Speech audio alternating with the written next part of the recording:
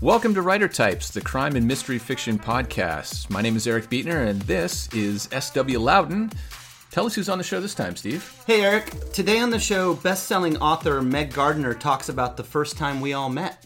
It was either at an elementary school or a retirement home, and it led to my first encounter with the police. And author Jordan Harper tells us a little bit about his childhood. It's basically Paper Moon with a body count. And we asked John Rector where he was the first time he heard Writer Types. On the way home from a kegger in the mountains. All that plus a book tour with Thomas Pluck, summer reading recommendations from the country's best indie booksellers, and a story from Angel Luis Colon. But first, Steve, have you read any good books lately? I just read a great detective novel called Descending Memphis by Robert R. Moss. It's set at sort of the birth of rock and roll in the 1950s and follows the adventures of a small-town PI and budding rock star named Tommy Rodine. The book's really scratched a lot of itches for me. Not only is it a music-themed thriller, but it was written by a guy who played in a few DC hardcore bands in the 80s. I actually think you would really enjoy it. That is exactly my wheelhouse, DC hardcore. He was in Government Issue, right? Among a bunch of other bands. Yeah, he was in Government Issue. Oh, I'll have to check that out. Yeah. But I actually have a second book this week, Eric. You do? Yeah, I do. It is by a phenomenal writer named Eric Bietner, and it is called Criminal Economics. Oh, you've actually been one of the few people that's read that. I didn't say I read the whole thing. Oh, sorry. Yeah. So this is actually a re-release that's being billed as the return of a, quote, cult crime novel. Why don't you tell us a little bit about the journey to publication of this one? It's been a long journey. You know, I did a limited release of this book where I printed up 100 copies, print copies only, and they were all hand-numbered and signed.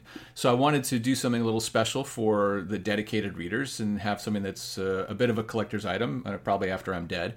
But now, Down and Out Books has stepped in, and they're doing the full print and ebook release for the first time. Does this mean we're hastening your demise? My writing schedule is doing that because I don't sleep enough, and I'm probably taking terrible care of my own body. But yeah. Well, but seriously, I'm reading the book. I am loving it. One of the things that I think really stands out is that your twisted sense of humor is front and center in this one. Did you set out to write a crime comedy, or did it just kind of unfold that way? I think it just unfolded that way. This book is relatively old for me. It was actually one of the earliest books that I wrote. So without intentionally putting in jokes, that is just my natural voice, I think. I think a lot of my other books I have to scale that back a little bit because it doesn't suit the story. But in this one, I think it does suit the story because it's a bit of a caper where things go wrong and it's the fault of these sort of idiot criminals. How about you? Have you read any good books recently?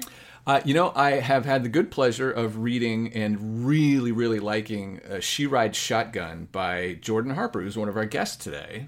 Yeah, people are geeking out about this book. Well, it's very, very worth it. This really vaulted immediately to the top of my favorites of the year list. It's duking it out right now with Lightwood by Steph Post for my favorite thing that I've read. It's a road story. It's a dark crime novel, but at its heart is this great father-daughter story that really drew me in, and I think that readers are really going to dig it. So She Rides Shotgun is one that I think I'm going to be recommending to a lot of people. Well, we caught up with Jordan Harper at a recent Noir at the Bar event in Los Angeles, so let's jump into that interview. Great. Well, we started off by asking him the now legendary story of how he had to scrap the book almost in its entirety and rewrite it from scratch. Just to get it out of the way really quickly, it's basically Paper Moon with a body count. It's about an 11-year-old girl who is kidnapped by her father because they've both been marked for death by my Aryan Brotherhood stand-in, which I call Aryan Steel. And, when I describe the novel like I just did, I say it's a story of an 11-year-old girl because Polly McCluskey is the main character of the novel. Now, my first draft of it, Nate McCluskey, her father, was the main character, and it was always third person, but it was written from the third person point of view mostly of Nate. And then I read it and I said, oh shit, no, this is Polly's story, it's not Nate's story. I have to go back. I rewrote most of the novel. There's still a couple of chapters from Nate's point of view. Yeah. There's a couple of chapters from other people's point of view, but the predominance of it is now it's Polly's story. And I think it was literally just fear of, I thought I wasn't going to be able to work from the point of view of an 11-year-old girl. which is really silly because Nate is like a fearsome armed robber, and I would like to think I have more in common with a fearsome armed robber than an 11-year-old girl, but it's not true. Yeah. I mean, at least I was an 11-year-old boy once. I sat down to read it. I only got about 20, 25 pages in to the read before I made this realization, and then it lay on the floor of my office at work for probably 2 months, just like with the pages still spread out. Everybody at work joked it looked like a murder scene, and we just left the body there because I was so depressed with the idea that I had to start over again. Well, as you were saying, the central relationship in this book is between a father and a daughter, and it's both, in your case, both damaged and sweet, what you're writing about. When you changed that point of view, did anything change about the dynamics of their relationship, or how did you strike that balance? Well, you know, what the father does is like I said, he's been released from prison. Something he's done inside prison has left his whole family marked for death. And his decision to take the little girl with him, when it was from his point of view, seemed A, crazy, and B, cruel. And then when you can see it from her point of view and you can see how badly she needs this and who she is on the inside, it really made it seem like, no, this is going to be something that both of them require. And it was just also a lot more interesting to me to see like these scenes of violence through a girl's eyes. So is there some sort of secret relationship with your own father that informed this book that we need to know about? Do we? I wish I could say that were true. You know, this book's had a lot of different forms. A long time ago, it was really more about the dad and his brother. Who in the book he's dead, but he wasn't always dead. And any MMA fan who reads it will know right away that I named it after Nick and Nate Diaz, the Diaz brothers, who are my favorite fighters. That used to be a lot more central relationship. I probably have a weirder relationship with my brothers than I do my father. But no, I've always loved. It's a little mini genre, which I call the Lone Wolf and Cub genre, because I can't think of anything that precedes it. If anybody can, I would love to know. But to me, you know, you talk about a dangerous man and a child. Road trip movie is its own kind of specific genre. You've got Lone Wolf and Cub, you've got Road to Perdition, you've got The Professional, you've got Paper Moon, and now you've got She Ride Shotgun, and I'm sure there's a couple other ones that I'm not thinking of. Did you, in order to get into the head of an 11-year-old girl, did you focus group 11-year-olds? Do you know any 11-year-old girls? You know what, I didn't, and really, when you're like a 40-year-old guy, that's a difficult, with no child of your own, it's a difficult thing to do. To like, hey, anybody got any 11-year-old girls I can talk to? It's just not a thing that you want to put on the internet anyway. You know, some people say she seems a little old for her age. What are you going to do? Sue me. It's still a fun story. So, well, that was one of my favorite things about the book is Polly. She really stands out as her own character. She's not just a kid who's being dragged along by the wrist throughout the whole book. She's her own person making her own decisions in this very strange dynamic, and it worked really well. Well, again, I think that was something that came about after writing it from her point of view. It made it a lot easier to allow her to do fun things. I mean, I always had, there's a climactic fight that I won't spoil, but at the end of the book that was always there. But there were some other things that she really kind of came alive once I was able to get into her brain. Is there, this is your first novel, although you've had a collection of short stories before. Mm-hmm. Is there anything in particular you're doing to celebrate the release? I haven't booked the appointment yet, but I was thinking about getting my first tattoo. Oh, what are you going to get? I've wanted for a long time. I want a very good, like, kind of icon-style line drawing of a snub-nosed 38 right over my heart, which is a very crime writer tattoo, admittedly. But, yeah, I don't know. That's what I want. I think you should do it. Yeah, you heard it here first. We'll put up a poll and let people vote on whether or not you should do it. I will turn 41 right before that happens, which I probably shouldn't say. I should probably still be gunning for the 30 under 30 lists, but which is an odd age to get your first tattoo, and I think I don't want it to scream midlife crisis, but I already had one of those. Yeah, 44 is midlife, so you're good. You're still in the... I just made that up. Yeah, you totally made it. I believe Well, I am definitely telling everyone I know to read this book. And, you know, as long as we're handing our recommendations, Steve, we should check in with our resident reviewers, Kate and Dan Melman. As you guys know, each episode we borrow the Melmans from our partners at Crime Spree Magazine and have them give us some tips on what to read next. We've got them on the line from their home base in St. Paul, Minnesota. All right, guys, we have the Melmans here, and as always, they're going to give you some tips on what you should be reading and watching. But before we get to that, you guys had some exciting news recently. Yes, we are very excited to announce our first ever editing debut of the Killing Melman anthology. And we have 24 authors that are writing their best crime fiction short stories, and the only rule is you have to kill Dan Melman. Which, to that I want to say, why did everyone clap so much when they announced the title? So in 2014, Crime Spree hosted a online flash fiction contest. The internet really seemed to take to that. So Down and Out is going to put it out. The release will be October 18th of this year, 2017. And the best part being that 100% of proceeds go to the MS Society. Nice. So if my demise will raise funds for a cause that we both believe in, then that's something we can all get behind. Well, it's actually something I'd write a check for. Yeah. Your demise. To kill Dan or...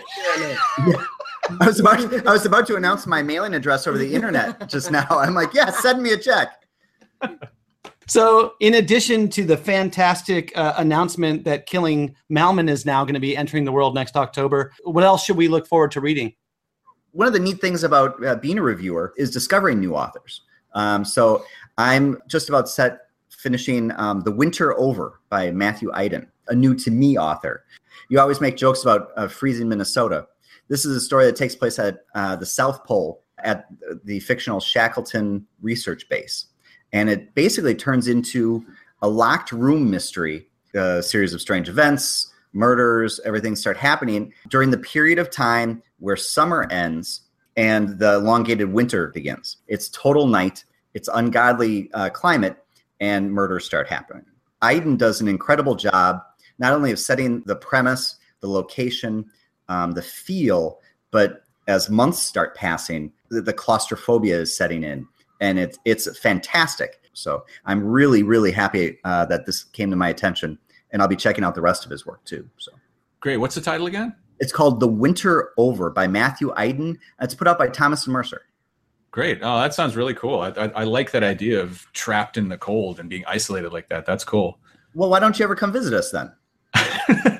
Look at that. Kate, what's on your radar? So I'm reading an author that is not new to me. It's Johnny Shaw, Imperial Valley. It's his third Jimmy Veeder fiasco. And I loved Big Maria. I loved Dove Season. I loved Floodgate. So I was really excited to get to read the next Jimmy Veeder. And here he's married the love of his life, Angie, and one of his childhood friends, Jimmy Veeder's childhood friends, who has now become a local crime lord, says, hey, I've got information about your son's grandfather. Oh, yeah, and he's in Mexico, so here's an all-expense-paid trip to Mexico so you can go find him. I'm sure everything goes smoothly from there. Great. Good talking to you. Exactly. Yeah, exactly. And they find him, and everyone lives happily ever after. Super short book. Super short. What I really like about Johnny Shaw is his voice. I think he's got a very distinctive writing voice. He brings a lot of humor, but it's not heavy-handed. He writes his characters into these just bizarre situations, and you're like, how is he going to get them out? And they get out. Excellent. Well, we don't need much excuse to read Johnny Shaw around here, but that's a great tip. Thank you. All right. Well, thanks guys for joining us, and congratulations on Killing Melman. Now, is Killing Melman something that people can do just from the safety and comfort of their own homes, or do you need to be invited to do it? Actually, Kate's just going to FedEx me to who's ever check clears. So Right. yeah, she's like, get in the box. Mm-hmm. I might poke holes, I might not. We'll see. He might be dead when he arrives. You never know. That's one way to kill Melman. After reading the book, people are going to be disappointed when it finally happens. It's just due to poor diet.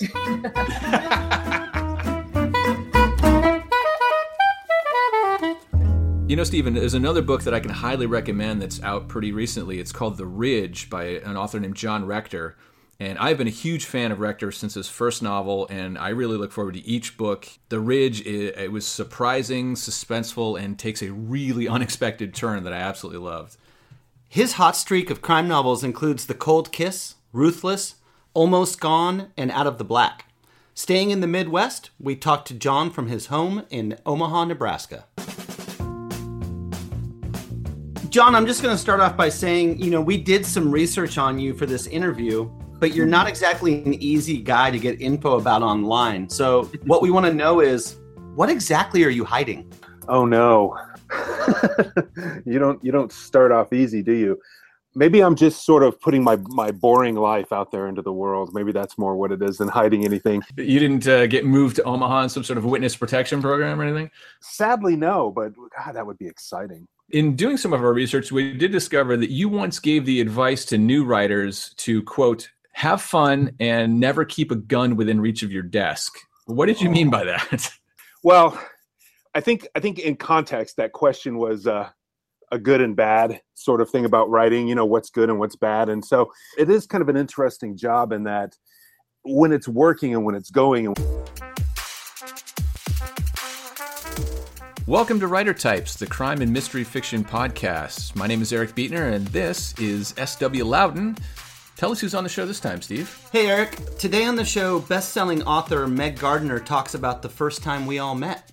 It was either at an elementary school or a retirement home, and it led to my first encounter with the police. And author Jordan Harper tells us a little bit about his childhood. It's basically Paper Moon with a body count. And we asked John Rector where he was the first time he heard Writer Types. On the way home from a kegger in the mountains.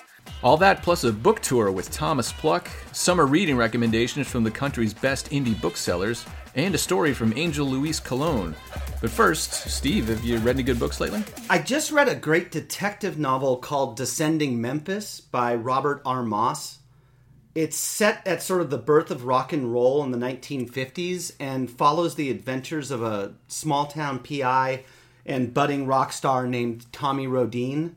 The book's really scratched a lot of itches for me. Not only is it a music-themed thriller, but it was written by a guy who played in a few DC hardcore bands in the 80s. I actually think you would really enjoy it. That is exactly my wheelhouse, DC hardcore. He was in Government Issue, right? Among a bunch of other bands. Yeah, he was in Government Issue. Oh, I'll have to check that out. Yeah. But I actually have a second book this week, Eric. You do? Yeah, I do. It is by a phenomenal writer named Eric Bietner, and it is called Criminal Economics. Oh, you've actually been one of the few people that's read that. I didn't say I read the whole thing. Oh, sorry. Yeah. So this is actually a re-release that's being billed as the return of a, quote, cult crime novel. Why don't you tell us a little bit about the journey to publication of this one? It's been a long journey. I did a limited release of this book where I printed up 100 copies, print copies only, and they were all hand-numbered and signed. So I wanted to do something a little special for the dedicated readers and have something that's a bit of a collector's item, probably after I'm dead. But now, Down and Out Books has stepped in, and they're doing the full print and ebook release for the first time. Does this mean we're hastening your demise? My writing schedule is doing that because I don't sleep enough, and I'm probably taking terrible care of my own body, but yeah. Well, but seriously, I'm reading the book. I am loving it. One of the things that I think really stands out is that your twisted sense of humor is front and center in this one. Did you set out to write a crime comedy, or did it just kind of unfold that way? I think it just unfolded that way. This book is relatively old for me. It was actually one of the earliest books that I wrote. So without intentionally putting in jokes, that is just my natural voice, I think. I think a lot of my other books I have to scale that back a little bit because it doesn't suit the story. But in this one, I think it does suit the story because it's a bit of a caper where things go wrong and it's the fault of these sort of idiot criminals. How about you? Have you read any good books recently? I have had the good pleasure of reading and really, really liking She Rides Shotgun by Jordan Harper, who's one of our guests today. Yeah, people are geeking out about this book. Well, it's very, very worth it. This really vaulted immediately to the top of my favorites of the year list. It's duking it out right now with Lightwood by Steph Post for my favorite thing that I've read. It's a road story. It's a dark crime novel, but at its heart is this great father-daughter story that really drew me in, and I think that readers are really going to dig it. So She Rides Shotgun is one that I think I'm going to be recommending to a lot of people. Well, we caught up with Jordan Harper at a recent Noir at the Bar event in Los Angeles, so let's jump into that interview. Great. Well, we started off by asking him the now legendary story of how he had to scrap the book almost in its entirety and rewrite it from scratch.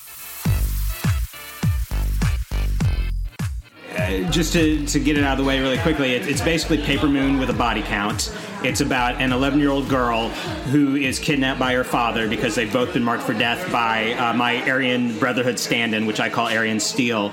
And when I describe the novel like I just did, I say it's a story of an 11-year-old girl because Polly McCluskey is the main character of the novel. Now, my first draft of it, Nate McCluskey, her father, was the main character, and it was always third person, but it was written from the third person point of view, mostly of Nate. And then I read it and I said, oh shit, no, this is Polly's story, it's not Nate's story. I have to go back. I rewrote most of the novel. There's still a couple of chapters from Nate's point of view. There's a couple of chapters from other people's point of view, but the predominance of it is now it's Polly's story. And I think it was literally just fear of, I thought I wasn't going to be able to work from the point of view of an 11-year-old girl, which is really silly because Nate is like a fearsome armed robber, and I would like to think I have more in common with a fearsome armed robber than an 11-year-old girl, but it's not true. Yeah. I mean, at least I was an 11-year-old boy once. I sat down to read it.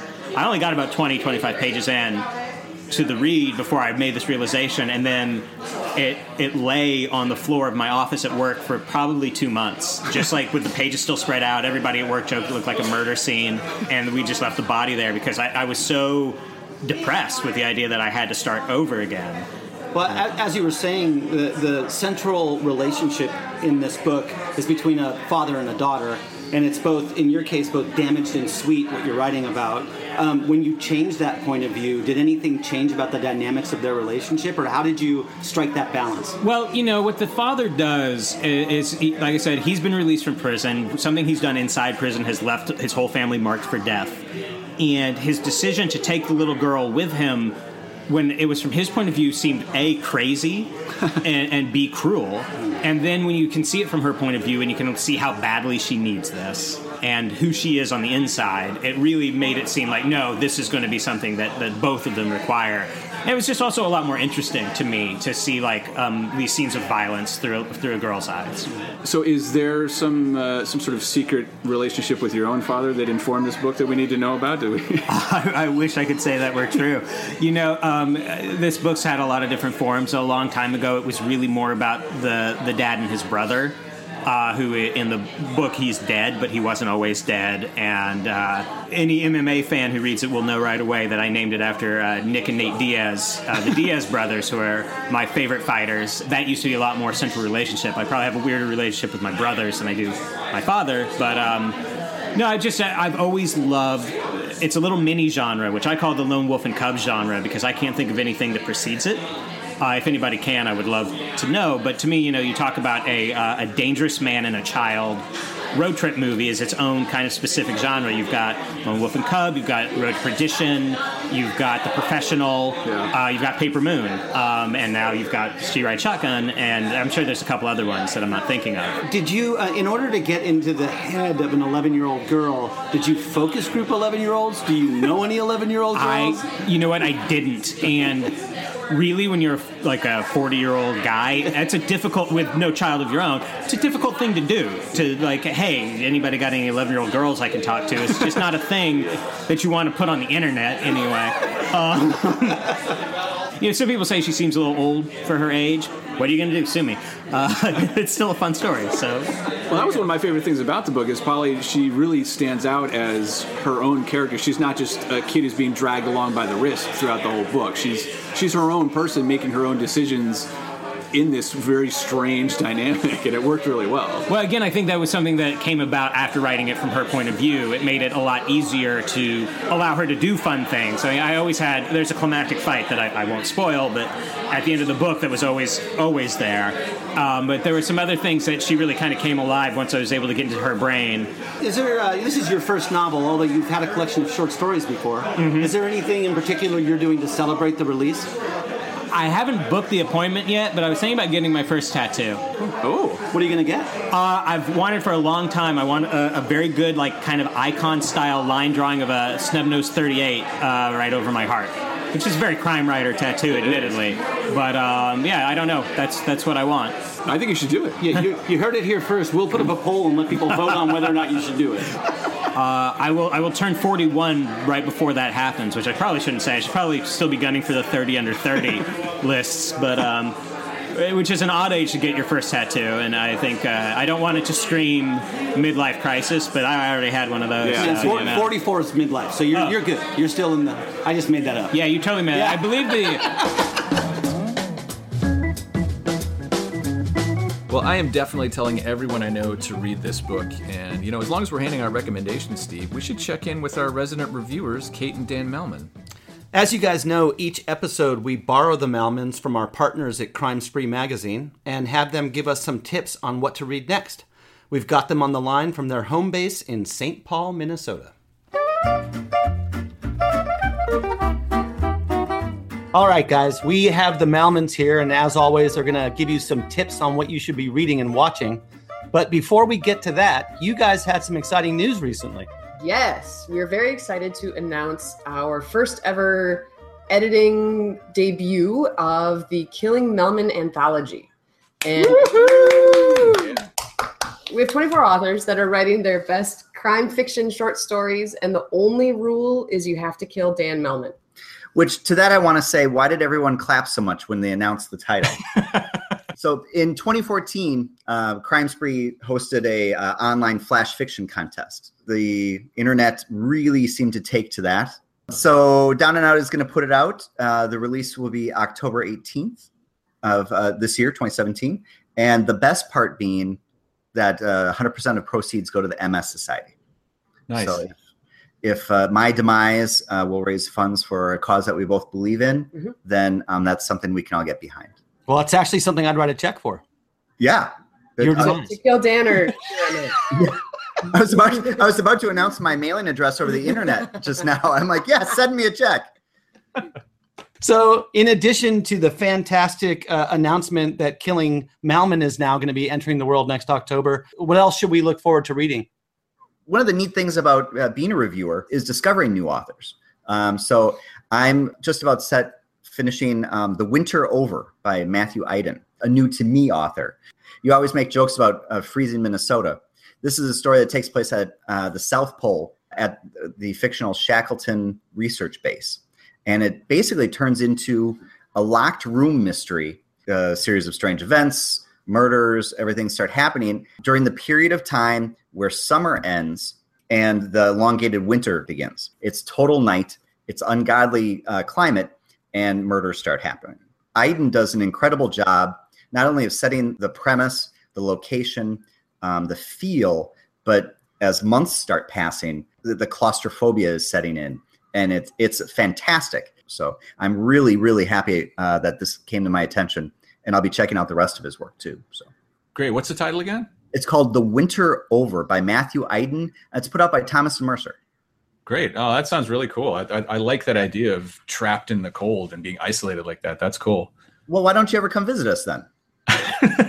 Look at that. Kate, what's on your radar? So I'm reading an author that is not new to me. It's Johnny Shaw, Imperial Valley. It's his third Jimmy Veeder fiasco. And I loved Big Maria. I loved Dove Season. I loved Floodgate. So I was really excited to get to read the next Jimmy Veeder. And here he's married the love of his life, Angie, and one of his childhood friends, Jimmy Veeder's childhood friends, who has now become a local crime lord, says, hey, I've got information about your son's grandfather. Oh, yeah, and he's in Mexico, so here's an all-expense-paid trip to Mexico so you can go find him. I'm sure everything goes smoothly from there. Great. Good talking to you. Exactly. Yeah, exactly. And they find him, and everyone lives happily ever after. Super short book. Super short. What I really like about Johnny Shaw is his voice. I think he's got a very distinctive writing voice. He brings a lot of humor, but it's not heavy-handed. He writes his characters into these just bizarre situations, and you're like, how is he going to get them out? And they get out. Excellent. Well, we don't need much excuse to read Johnny Shaw around here, but that's a great tip. Thank you. All right. Well, thanks guys for joining us, and congratulations on Killing Melman. Now, is Killing Melman something that people can do just from the safety and comfort of their own homes, or do you need to be invited to do it? Actually, Kate's just going to FedEx me to who's ever check clears. So yeah, she's like, get in the box. Mm-hmm. I might poke holes. I might not. We'll see. He might be dead when he arrives. You never know. That's one way to kill Melman. After reading the book, people are going to be disappointed when it finally happens. It's just due to poor diet.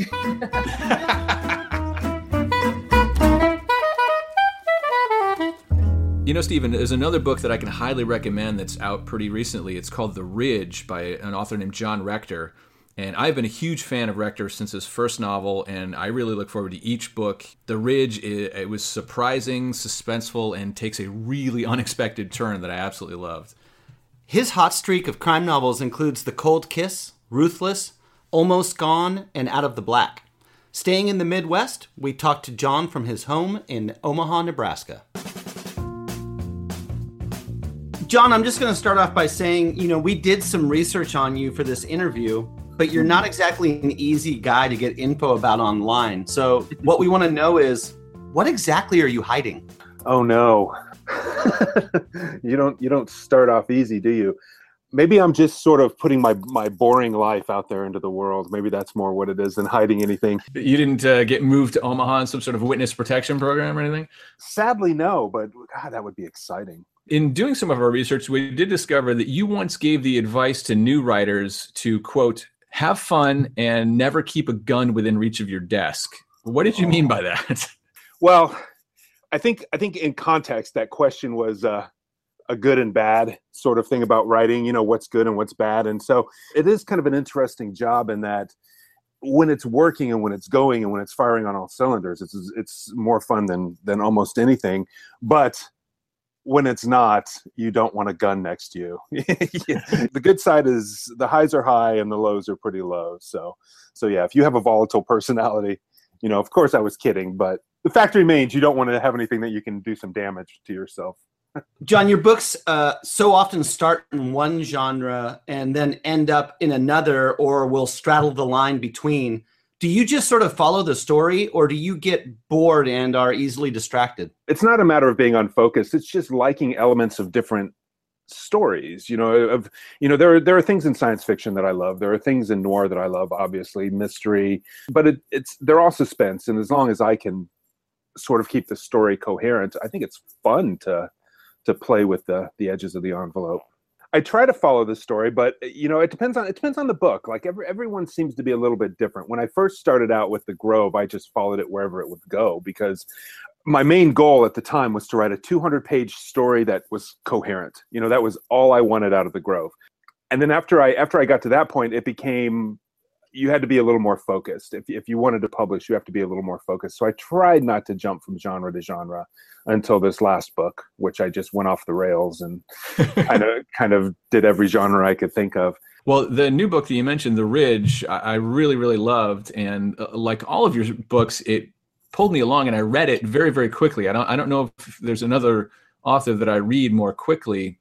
Do you have secrets to writing a page turner? When I sit down to write anything, I try to make every single line count. I'm a little looser in novels, but I definitely want everything that's on the page to either enhance the character or move the story forward. And if it doesn't do that, I tend to cut it. I try to slow them down a little bit with character movement through scenes and things like that, but I want something to happen in every scene. I want there to be a question asked or resolved in every scene, but even in chapters where you resolve something, I want there to be a hint of something out there that is still dangerous or the axe hanging over the main character's head. Do you like to set challenges for yourself with each new book? I don't like to, but I tend to anyway. I didn't know if I could write a book like The Ridge before I wrote it. I didn't know that I could write a book like Already Gone before I wrote it. And now I'm working on this book that is almost like a locked room mystery with like characters in a mansion, sort of snowed in kind of book. And I'm absolutely terrified by it because I don't know that I can do it. And it's very possible this book will never see the light of day. But I do like seeing if I can incorporate technology into a noir novel or incorporate horror into a noir novel. It's one of the fun things to me.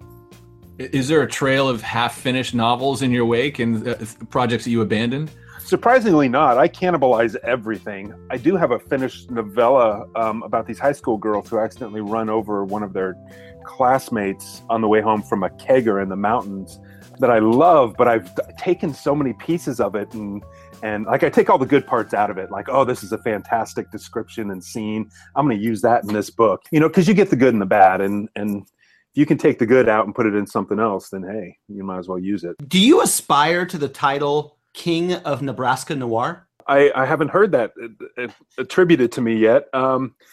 Well, here you go. We'll attribute it right now. Yeah, Writer Types is here to tell you that you are the king of Nebraska noir. Here's your corn scepter. Here's your corn scepter and your tinfoil crown. You know, there are a lot of really good writers in Nebraska. I mean, Alex Cava's out here, Sean Doolittle, of course, and there's some up and coming guys, you know, like Paul Garth, and you know, Nebraska has a surprisingly big literary scene considering it's Nebraska. I think it's wonderful. I will take that title proudly, I suppose. I don't know how much it fits, but I will wear it temporarily, I suppose. You know, all of John's books are obviously great, but the one I'm most excited about right now is the one about the high school girls that run the third girl over. Yeah, I want to read the skeleton of that story, as long as he doesn't pick all the meat off the bones. Yeah, I think that one's going to be a hit for sure. Well, you're listening to Writer Types. I'm Eric Beetner. And I'm Steve Loudon. This episode's short story comes to us from Angel Luis Colon, a recent Anthony Award nominee for his novella, No Happy Endings. He brings us another story from Shotgun Honey, your #1 resource for crime fiction in under 750 words. You can visit them at shotgunhoney.com for a browse through the archives. And now here's Angel with his story, Whole Hog.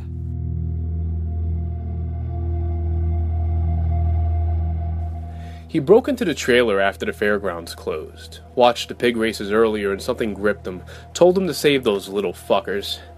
It was probably the 7 beers and whiskey doing the driving, but he ignored those thoughts. He was the hero, liberator of the oppressed swine.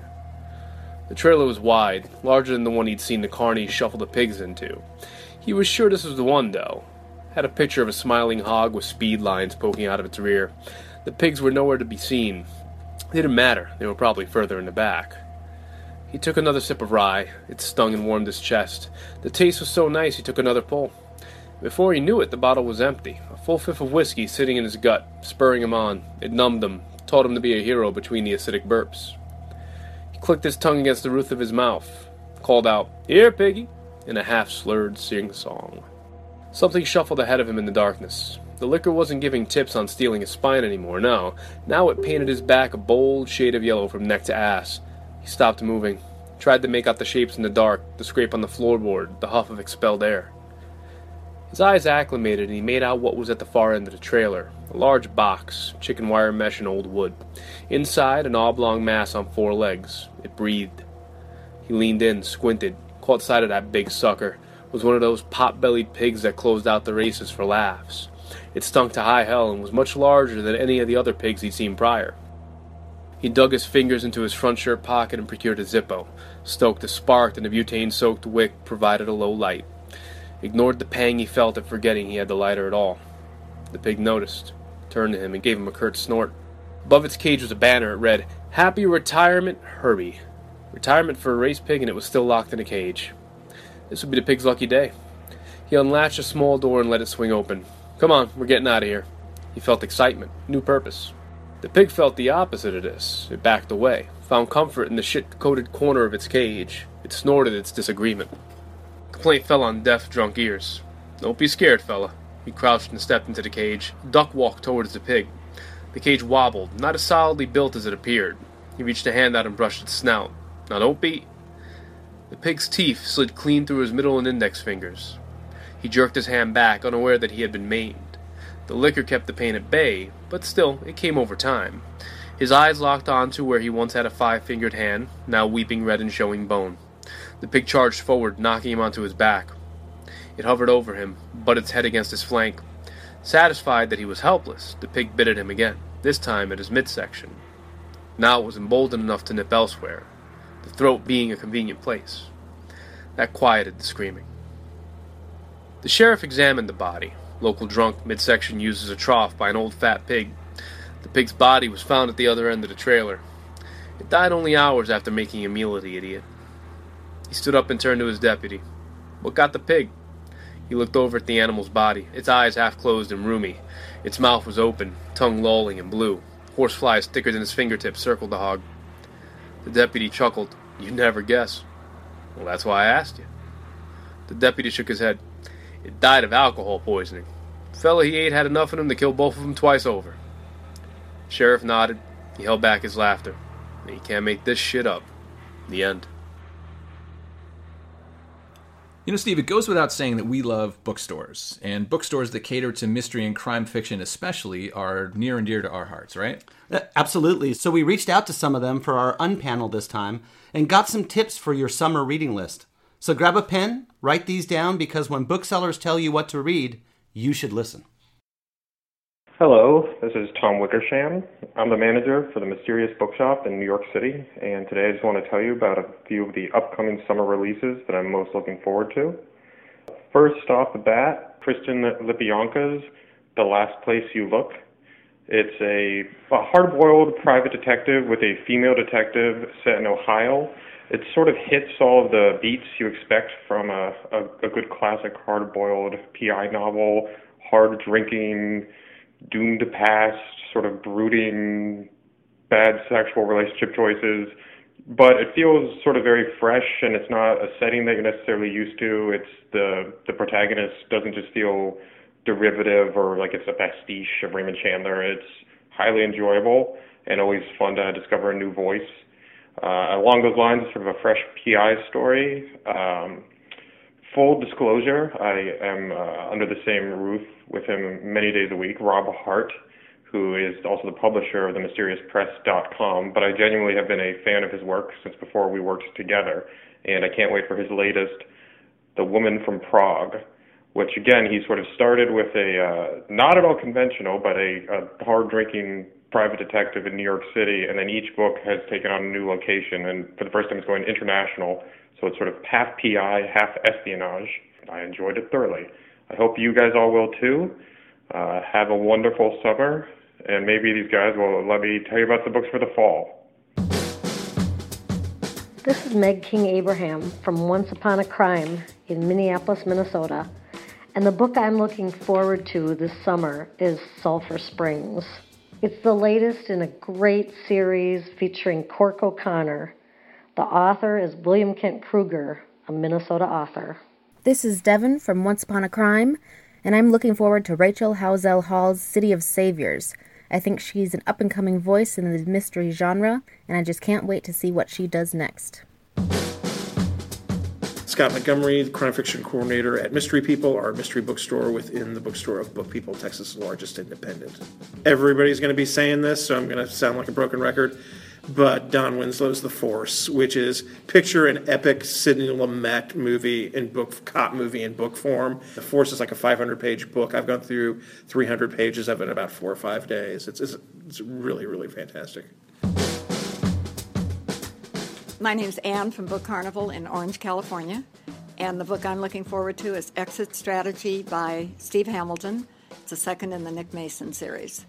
I've already read the first one, which was wonderful, and I've gotten the edge and read the second one. It's also wonderful. No doubt about it, Eric. Bookstores are awesome, booksellers are awesome, and recommendations for new books to read are awesome.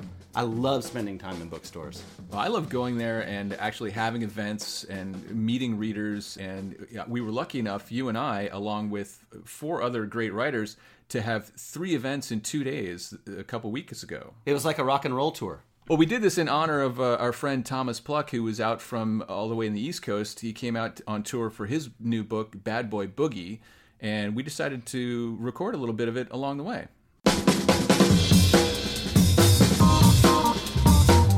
All right, well, we're here at the venerable Book Soup on the Sunset Strip in Hollywood with Mr. Thomas Pluck. How you doing, Tommy? Good, loving it out here. Thanks for having me. Is this your first time touring on the West Coast for a book? Yes, it is. It's the first time out here for that. I've been out here a few times, but not for books. Are you excited to finally get Bad Boy Boogie out there in the world? And this is the launch of a new series for you, right? Yes, it is. It's the first in the J. DeMarteau series. It means 2 hammers, which you can figure out what that's about. Wow. He does not have 2 members. It's his fists. Are you aware that you're on the Sunset Strip, which is sort of the historical home of rock and roll in Hollywood? Well, now I am. Yeah. I've walked down this way before, and West Hollywood. I had some friends out here. This tattoo that would get me in trouble with the Aryan Brotherhood because it's a shamrock, and I had no idea. I got it at Atomic Ink like 20 years ago, just walking down. We were going and we're like, hey, want to get a tattoo? I'm like, sure. And of course, I was the only one who actually did it because they pushed out. And you would think a responsible tattoo artist would let you know that symbol means something. It was back then. It was before Oz and all that, so I don't think anyone knew. And I learned later, and actually play with it a bit in Bad Boy Boogie with a different symbol. Well, aren't there thousands of sorority girls all across America with shamrocks tattooed on their bodies? No, they're all secret killer white supremacist Nazis.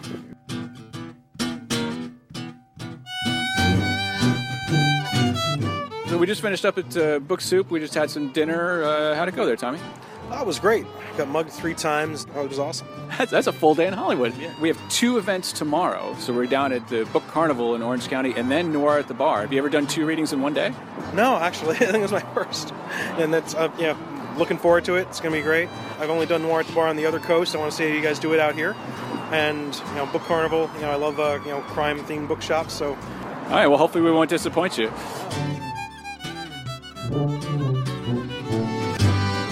All right, day 2 of our little mini tour with Thomas Pluck. We're down here in Orange County at Book Carnival in the city of Orange. But Tom, we wanted to talk to you and ask you a little bit more about Bad Boy Boogie. Steve, you have a question that was on the tip of your tongue. Yeah, so one of the big themes in Bad Boy Boogie is bullying. And I wanted to know what your relationship is with bullying, if it's a personal topic for you or for something that was completely fictional. Well, as a fat kid who was named Pluck, I was never bullied at all as a child. But I'm hearing sarcasm. Just a little. To me, bullying is probably the biggest thing of abuse of power, which is you see everywhere, from presidency on down to in the schoolyard, and it always affected me on a visceral level, just kind of like Jay, where you want to see you want justice for it.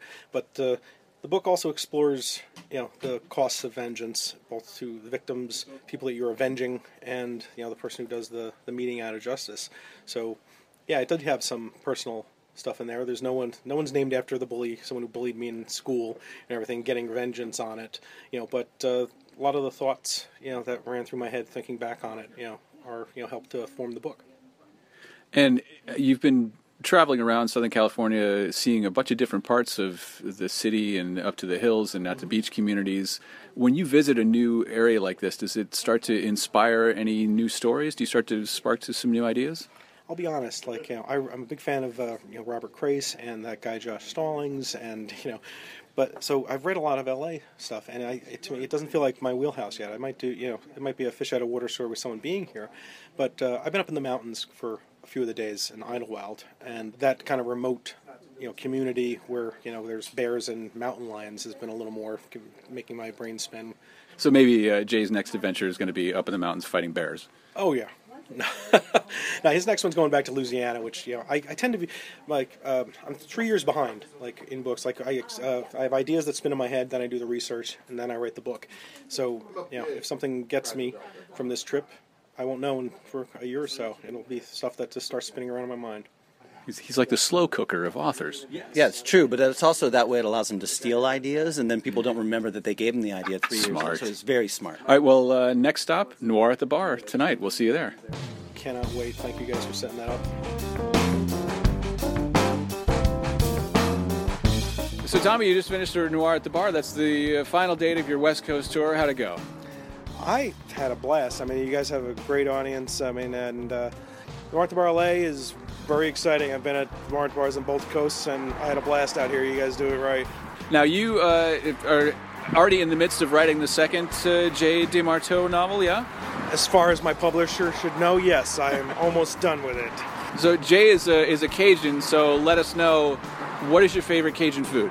It's got to be gumbo. My sister-in-law makes a gumbo out of the turkey carcass every year. That is just, to die for. Carcass gumbo. Yes, Carcass. Band name. So, when you go home to New Jersey tomorrow, you get on the plane, you get off the plane, you go see your wife, she says, what was the highlight of the trip? What would you tell her? really. I was reading at Noir at the Bar. I mean, there's some great bookstores here, and at Book Carnival, that was a blast. But this was fantastic. It was reading with great writers who I've respected for many years and new ones. It was one of the best Noir at the Bars I've attended, both as a reader and writer. Thanks for traveling all this way, and good luck on Bad Boy Boogie. Thank you for having me. Well, there are authors who we love to read, and it's impossible to pick a favorite, right? Well, I have a favorite author that I like to have dinner with, and that's Meg Gardner. Now, every year at BoucherCon, no matter where it is, Meg and I get together with a group of friends and have a great meal. And Steve, you are officially invited this year in Toronto. That's amazing. Meg Gardner is the best-selling author of the Evan Delaney series and the Joe Beckett series, as well as a number of standalones. Her new novel, Unsub, is earning huge praise and has already been bought by CBS for an upcoming TV series. Well, Meg kindly took some time out of her schedule to talk with us, and right out of the gate, she probably regretted it. My first question, are you sick and tired yet of people asking you what an unsub is? No, I'm not. Unsub is the title of my new novel, which comes out June 27th. I'm always happy to tell people what unsub is. It stands for unknown subject, which is the term that law enforcement agencies, especially the FBI, use to describe the person they're seeking in a criminal investigation. It's not something you just made up. No, not at all. You can find it in real news reports or in interviews with cops and FBI agents.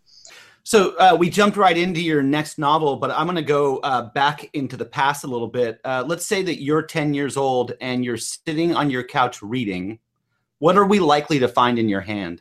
Nancy Drew, of course, The Black Stallion, and I was probably looking over the back of the couch and seeing Ray Bradbury on the bookshelf and wondering what that was all about. So if you're reading Nancy Drew, you started with an interest in mystery, but how do you think you got from the stuff you were interested in at that age into writing the rather dark thrillers that you ended up writing? I was one of those kids that always, like I said, read Nancy Drew. I watched all the little Disney movies and wondered why I and my friends didn't get to solve mysteries in the neighborhood. I mean, we always kind of wished that we could ride around on our bikes and find out who was, it was like we wanted to be the Scooby-Doo gang or something. And it never happened in real life, so I guess I had to write about it.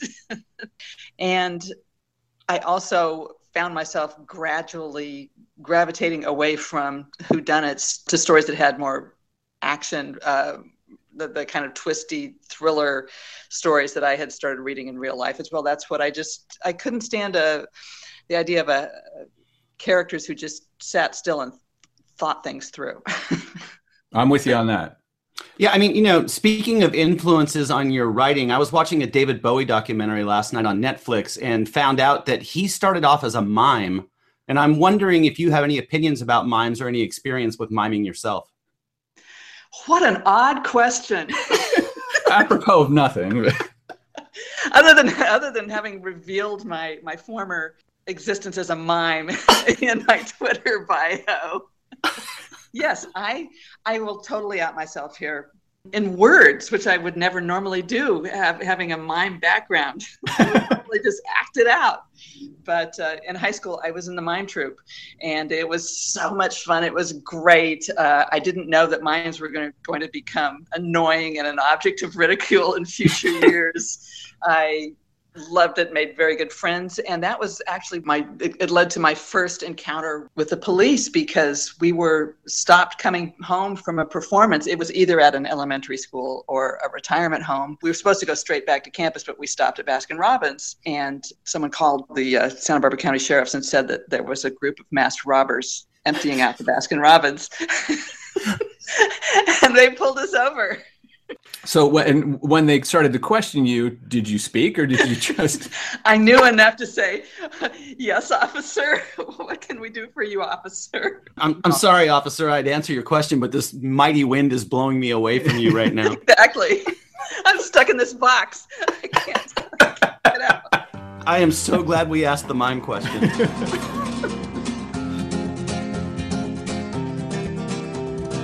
So in your new novel, Unsub, the main character, Caitlin, she doesn't always heed the advice of her father, who is encouraging her to lay off this case and not get involved. I want to know, what kind of advice do your kids ignore from you? All of it.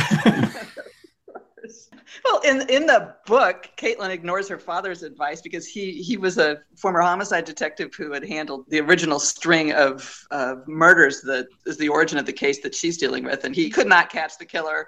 It destroyed him emotionally, tore his family apart. So he's warning her against going down the same path he went down. I just tell my kids to, eat their vegetables and study for the test. So I hope it's slightly different. But kids grow up, you want to raise your kids to be strong and independent and have their own judgment. And then they do. And it's just terrible because they stop listening to you. So you've written 2 different series, but then turned to standalones.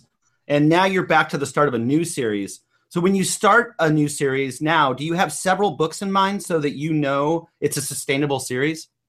I try to have a vague idea of what is going to happen after the end of the first book in the series. The important thing when you're writing a series is to have a character who has plenty of stories in them, or a story that will continue into another book. And, this is my 13th novel. I hope I've learned that having a heroine who is a law enforcement investigator will give legs to the series. She will always have a reason to need to investigate more cases. Caitlin starts out as a very, very green young detective and is drawn into this big homicide case, but clearly that's where she's always seen herself going, and she throws herself sometimes unwisely into it. But having her continue down that road is definitely where she sees herself and where I see her as well.